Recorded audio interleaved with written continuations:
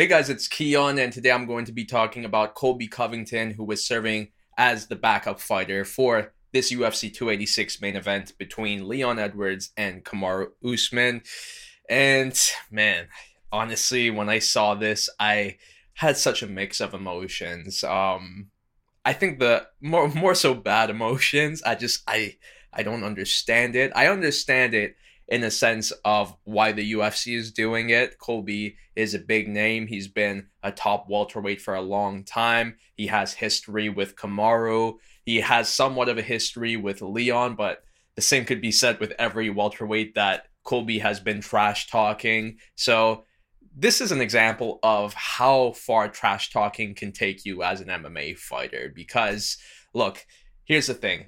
In my opinion, there are clearly other fighters who deserve to be the backup fighter for this main event. Hamzat is one that comes in mind, but I think the main reason why Hamzat wasn't chosen for this is because the guy missed weight badly in his last fight, so now he's in this predicament of whether he's a 170 pounder or a 185 pounder. No one really knows. So that's why he couldn't get this backup option. Secondly, or another fighter who I think is a good option as the backup would be Gilbert Burns. It'd be a rematch between him and Kamaru if Leon was to step off. Or, hey, Gilbert and Leon would also be a pretty fun fight too. But look, Gilbert is not as big of a name as Colby, so I understand why Colby would be favored over Gilbert. Then we have Belal Muhammad. I even think Belal deserves it more than Colby at this point. But once again, similar to Gilbert, he's just not as big of a name as Colby Covington. So Colby really maximized this opportunity, or was able to get this opportunity because of his trash talk. So good for him on doing that. I gotta give him credit. But man, I don't think this was a good move. I don't think he should have done this because, yeah, sure, he's making money to show up and make weight. Hey, I would love to make money if I had to lose weight. I would do it in a heartbeat. But at the same time, man, this guy has not been fighting anyone, and all of a sudden he's here as the backup fighter, ready to step up. It'd be nice if one of these fighters were to be removed and then Colby steps in. That's when, okay, this move really worked out. But the chances of that are so low.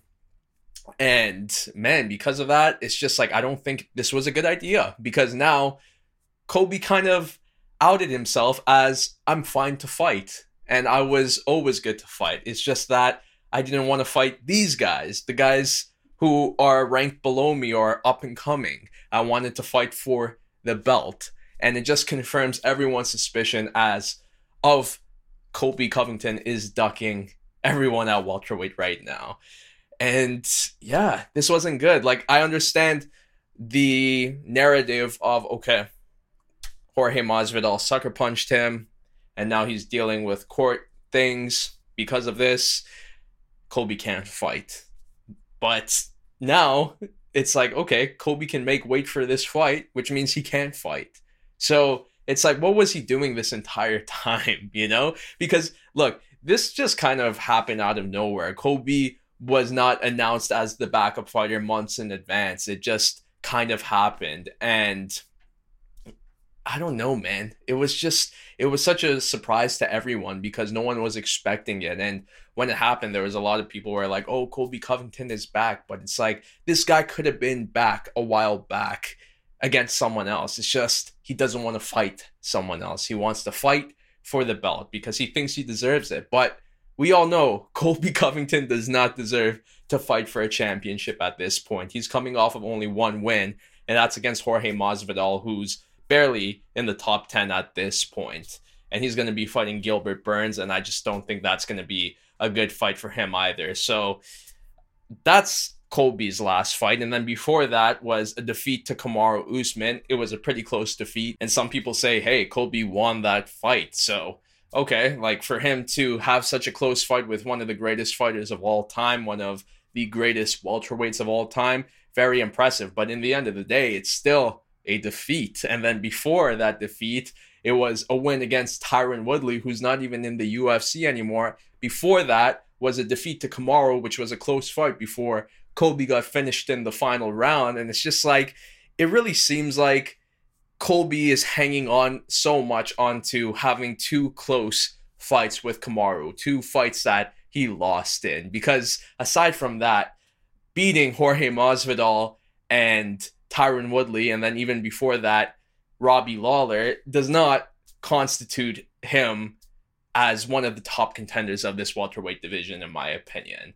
The guy has not fought anyone in the top 5 as of recent and won, which is why I think guys like Bilal, Gilbert, Hamza deserves to fight or be the backup for this main event over Colby. The guy is riding Kamaru's coattails hard.